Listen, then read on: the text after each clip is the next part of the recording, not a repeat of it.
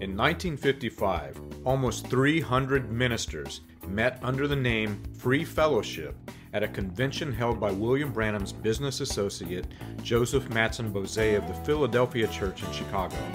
It was unanimously agreed with 100% unity that the organization would help boost Jim Jones's work in Indianapolis. The resulting decision was that the men would have Jim Jones and People's Temple host the 1956 convention of Free Fellowship in Indianapolis.